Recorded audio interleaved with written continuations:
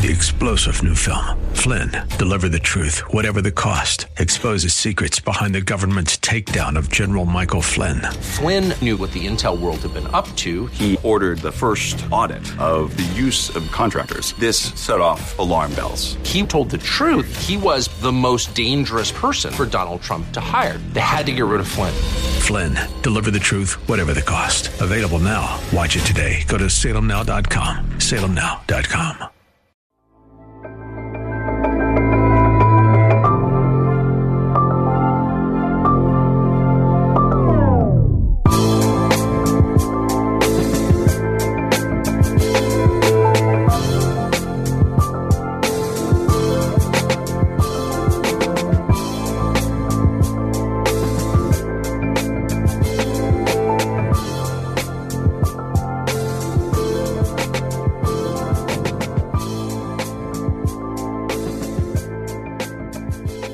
Welcome to The Antithesis. How do you know if you're in a post-truth culture? How do you know if you're in a post-truth culture as a Christian? Today we're going to talk about these matters, recognizing that postmodernism as an academic discipline has largely dissipated.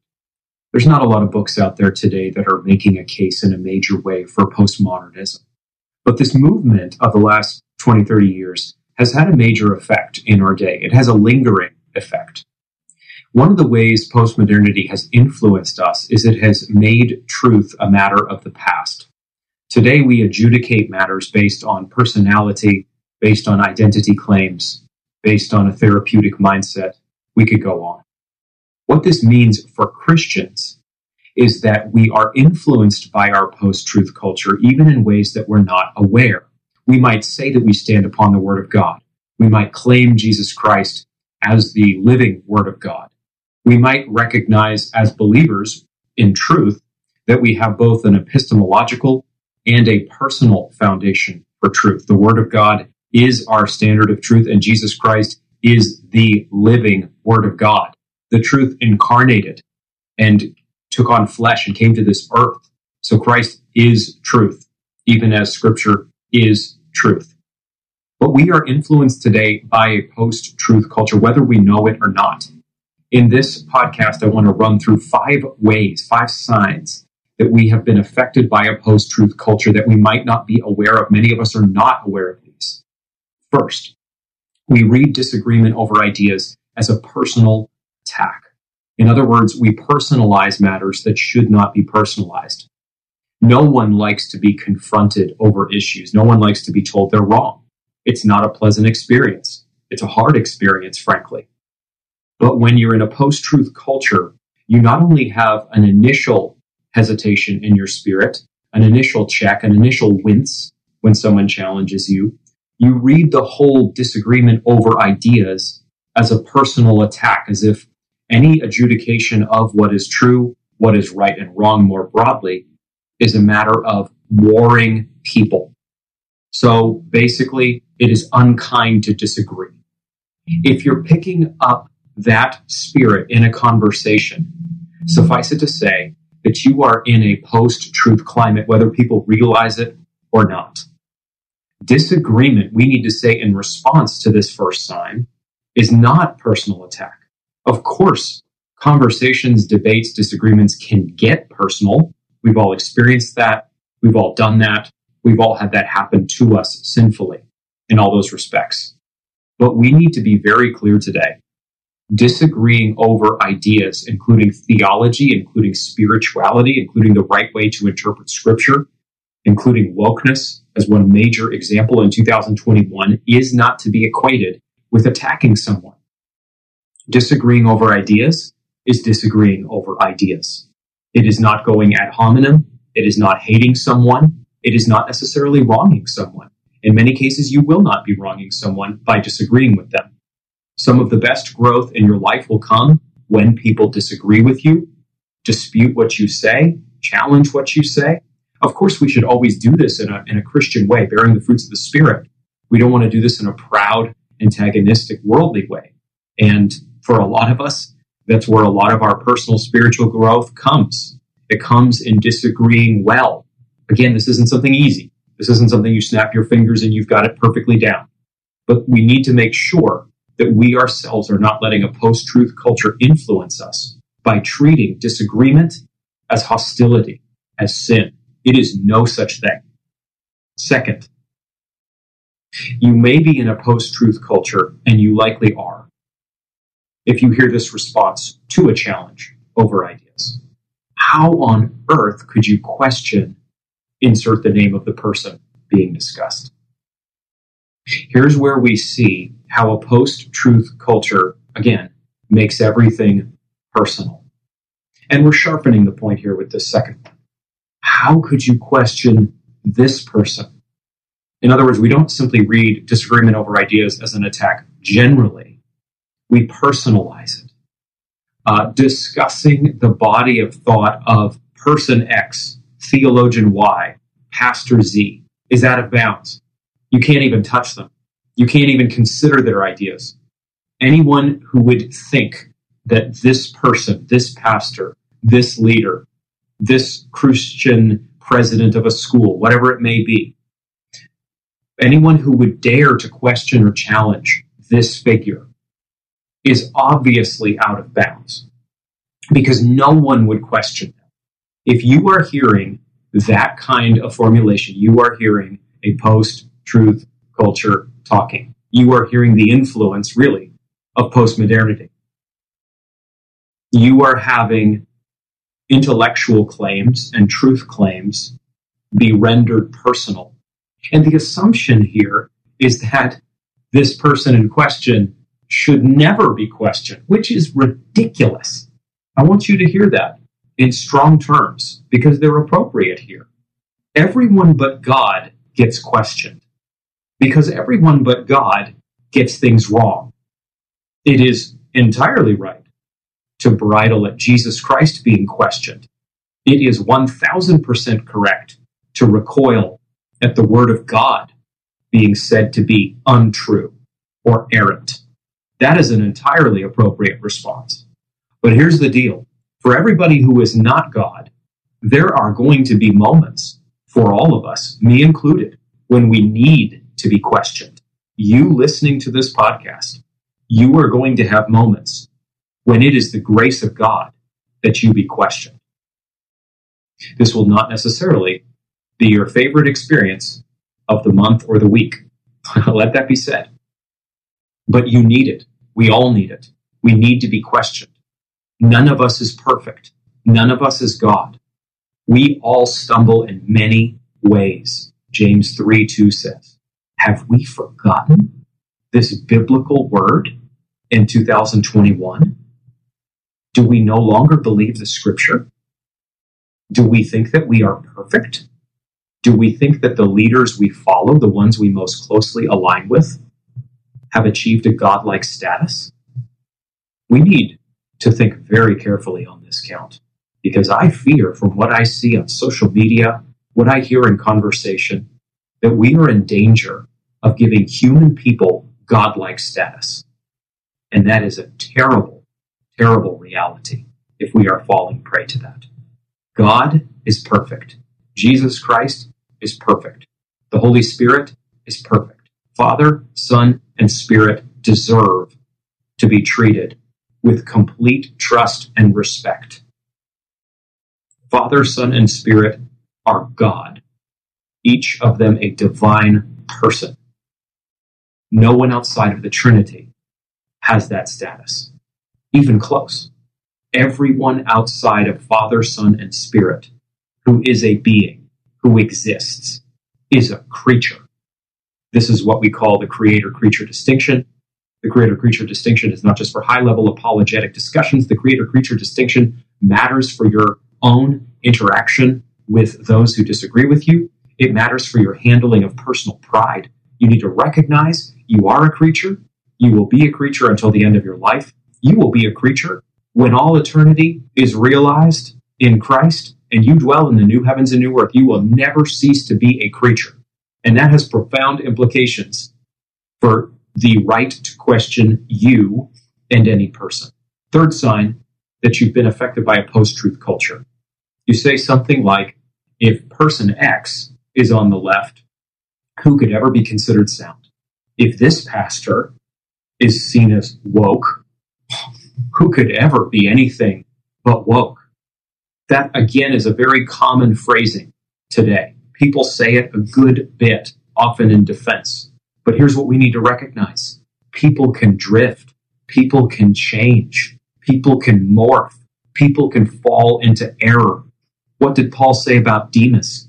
That he had fallen in love with this present age. He'd fallen in love with this world. Demas changed. Now, God knew his heart, of course, from the beginning.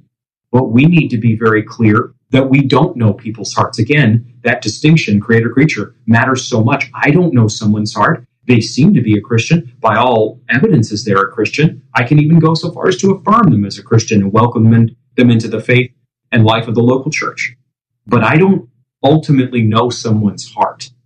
So never fall prey to the mistake, the real error of thinking that people are going to stay the same until the day they die. We know that people change. We know that people reveal themselves. Judas, thinking of the 12 apostles, was never a born-again believer. He was never a Christian, not even 1%. So he outed himself by betraying his Savior. But suffice it to say that if you had known Judas from point A to point B in his apostleship, you would recognize him in the later stages as having drifted or changed, showing himself to be something different than who you thought he was. That would all be accurate. People are not always going to stay the same. There are false converts out there. There are wolves in sheep's clothing out there. There are born-again believers who drift in their theology, who drift in their lifestyle. That's why Paul says to Timothy to watch your life and doctrine closely. What is the implication there? The implication is that there's something to be watched, because if you don't pay close attention to it, what will happen? Drift will happen. Friends, let us never approach people in our local church, people in our family, certainly Christian leaders who have many temptations. Let's never approach any person as if they are fixed in stone, as the solid Christian we believe them to be. We pray they'll stay that way. We want them to stay that way. They may not stay that way. In God's providence, people do drift. We pray that happens not to us. Pray God will make us remain faithful, but this is a real possibility in this world. So we need to never communicate in any form that people cannot change, cannot fall into error, cannot drift in their life, cannot drift in their sound doctrine. They surely can. And this is happening all around us today. Men we thought were strong, rock-ribbed in the Reformed faith, are not standing up for the truth. Many of you will know that my book, Christianity and Wokeness, tackles this head-on, just as Vodi Baucham's book, Fault Lines, did. My book is a theological study of wokeness, and Vodi's book is that, and it is also kind of a study of the movement, the Reformed movement of the last 5 years or so. And what you see, if you take these two books together, published by Salem, Christianity and Wokeness and Fault Lines, is that, tragically, men I have looked up to, respected, personally known, been dear friends with, have drifted, have changed, have embraced error. They haven't done it all in the same form, and I don't mean to indicate that they haven't also taught good things, true things, done real ministry. But people can drift. We need to be very clear about this. Fourth sign that you're in a post-truth culture, you avoid clarity on issues. You choose silence. You choose not to define yourself. In fact, that's what you're known for. It is clear that you are unclear. What an indictment for a preacher or teacher of the Word of God. One of the worst things that could be said about us is that we avoid clarity. We choose silence. We decide to be undefined. We don't want to call out evil. We don't want to be clear about falsehood. We want to stay in the mushy middle. Why would we do this? Why is this such a temptation? Because for many of us, being liked and having the respect and applause of men matters more to us than having the approval of God. Every person faces this temptation. Every Christian minister, every worker in the kingdom of Jesus Christ knows this battle. We all do. We all have palpable moments when we could fall silent, when we could not define ourselves, when we could stay undefined.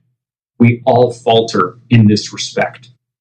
But fundamentally, the goal of our ministry is not to be unclear, to be silent, and to be undefined. It is the opposite. It is to speak with clarity. It is to not be silent. It is to define ourselves. It is to be clear in what we stand for, in order that people would hear the truth and by the grace of God would be saved and transformed and sanctified. What are we supposed to do per the Great Commission of Matthew 28:16-20? We're supposed to teach disciples to observe all that Christ commanded in his life and ministry. All. Is that a minor discipleship mandate, or is that a comprehensive discipleship mandate? I think it's very clear that it is the second. We are called to bring people into the biblical worldview. We are called to make disciples who know sound doctrine. We are called to define things for people. This is the ministry of truth that we are in. We are not in post-truth ministry. We are not justified by doubt. We do not lionize distrust of God. We emphasize that God gives what? Faith, saving faith in Christ. That is the doorway to the Christian faith. Faith is trust in Christ, not faith mixed with doubt, trust mixed with lack of assurance. It means that you are setting your whole heart and mind, your eternity on Christ. You are banking everything on Jesus. And then when you become a Christian, you don't try to stay in a fog. You don't keep things hazy. You certainly don't if you're going into ministry. You have to teach the counsel of God. This isn't your truth. This isn't your Bible. This isn't your Christianity. God owns the copyright to all of this. And your ministry is about leading people into the truth so that they will not believe lies and sin against God. So hear me very clearly. If you are sensing that you are in a post-truth climate in your local church, in your institution, among your friends, whatever it may be, I encourage you to take whatever steps you can to be around those who choose clarity, clear speech, and definition of theology. Do whatever is needed. This doesn't mean that you fight every battle that comes. It doesn't mean that on social media, there's never a Twitter squabble that you pass by. Don't confuse one for the other. There are many things you probably shouldn't comment on. There are many debates you don't need to enter. And this is a matter, as the book of Proverbs shows us over and over again, of increasing godliness, wisdom, and conformity to God. In a New Testamental sense, conformity to the image of Christ. But fundamentally, the Christian ministry and the Christian faith is a defined faith. Fifth, a sign that you've been affected by a post-truth culture, you find your unity not in God's truth, but in personalities. What a tragedy. We have lived in Reformed evangelicalism through a very personality-driven moment in recent years. A lot of people did get won over to the doctrines of grace and a big vision of God and a real sense of the importance of the gospel in shaping their identity. There has been a lot of good that has been done by this later wave of the Reformed movement in the last 10 to 15 years. We need to state that very clearly. But we need to also be very clear that we do not find our unity in human people. We don't find our unity in a denomination. We don't find our unity in shared convictions even. Ultimately, we find our unity in God and God alone. And yes, in the truth of God. That is where our unity is to be found. So doctrine matters humongously. But ultimately, you've got to take pains here.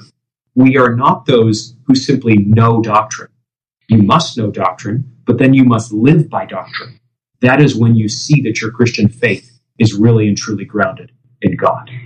I need to wrap this up, but I want to be very clear that we are in a post-truth culture today in a secular sense. And tragically, as Christians, we are seeing many signs that our post-truth culture is affecting us. My prayer for you is that you will be a Christian who stands on the solid rock of the Word of God. That is my prayer. I pray as well that as we face this major generational challenge of wokeness, that you will get equipped on this issue. I encourage you to pick up Christianity and Wokeness, How the Social Justice Movement has Hijacked the Gospel and the Way to Stop It. It's just out. Please do pick it up. I know many of you have and will. And I pray that that book and many other sound resources can be a part of equipping you to know the truth of God and to know how the culture is not telling you the truth. There is no call in the Bible for you to synthesize Christianity with any system, to marry the gospel with any other way of salvation. Instead, you need to stand alone and you need to stand apart. This is no easy thing, but here by the grace of God, we stand. And so we shall. God bless you.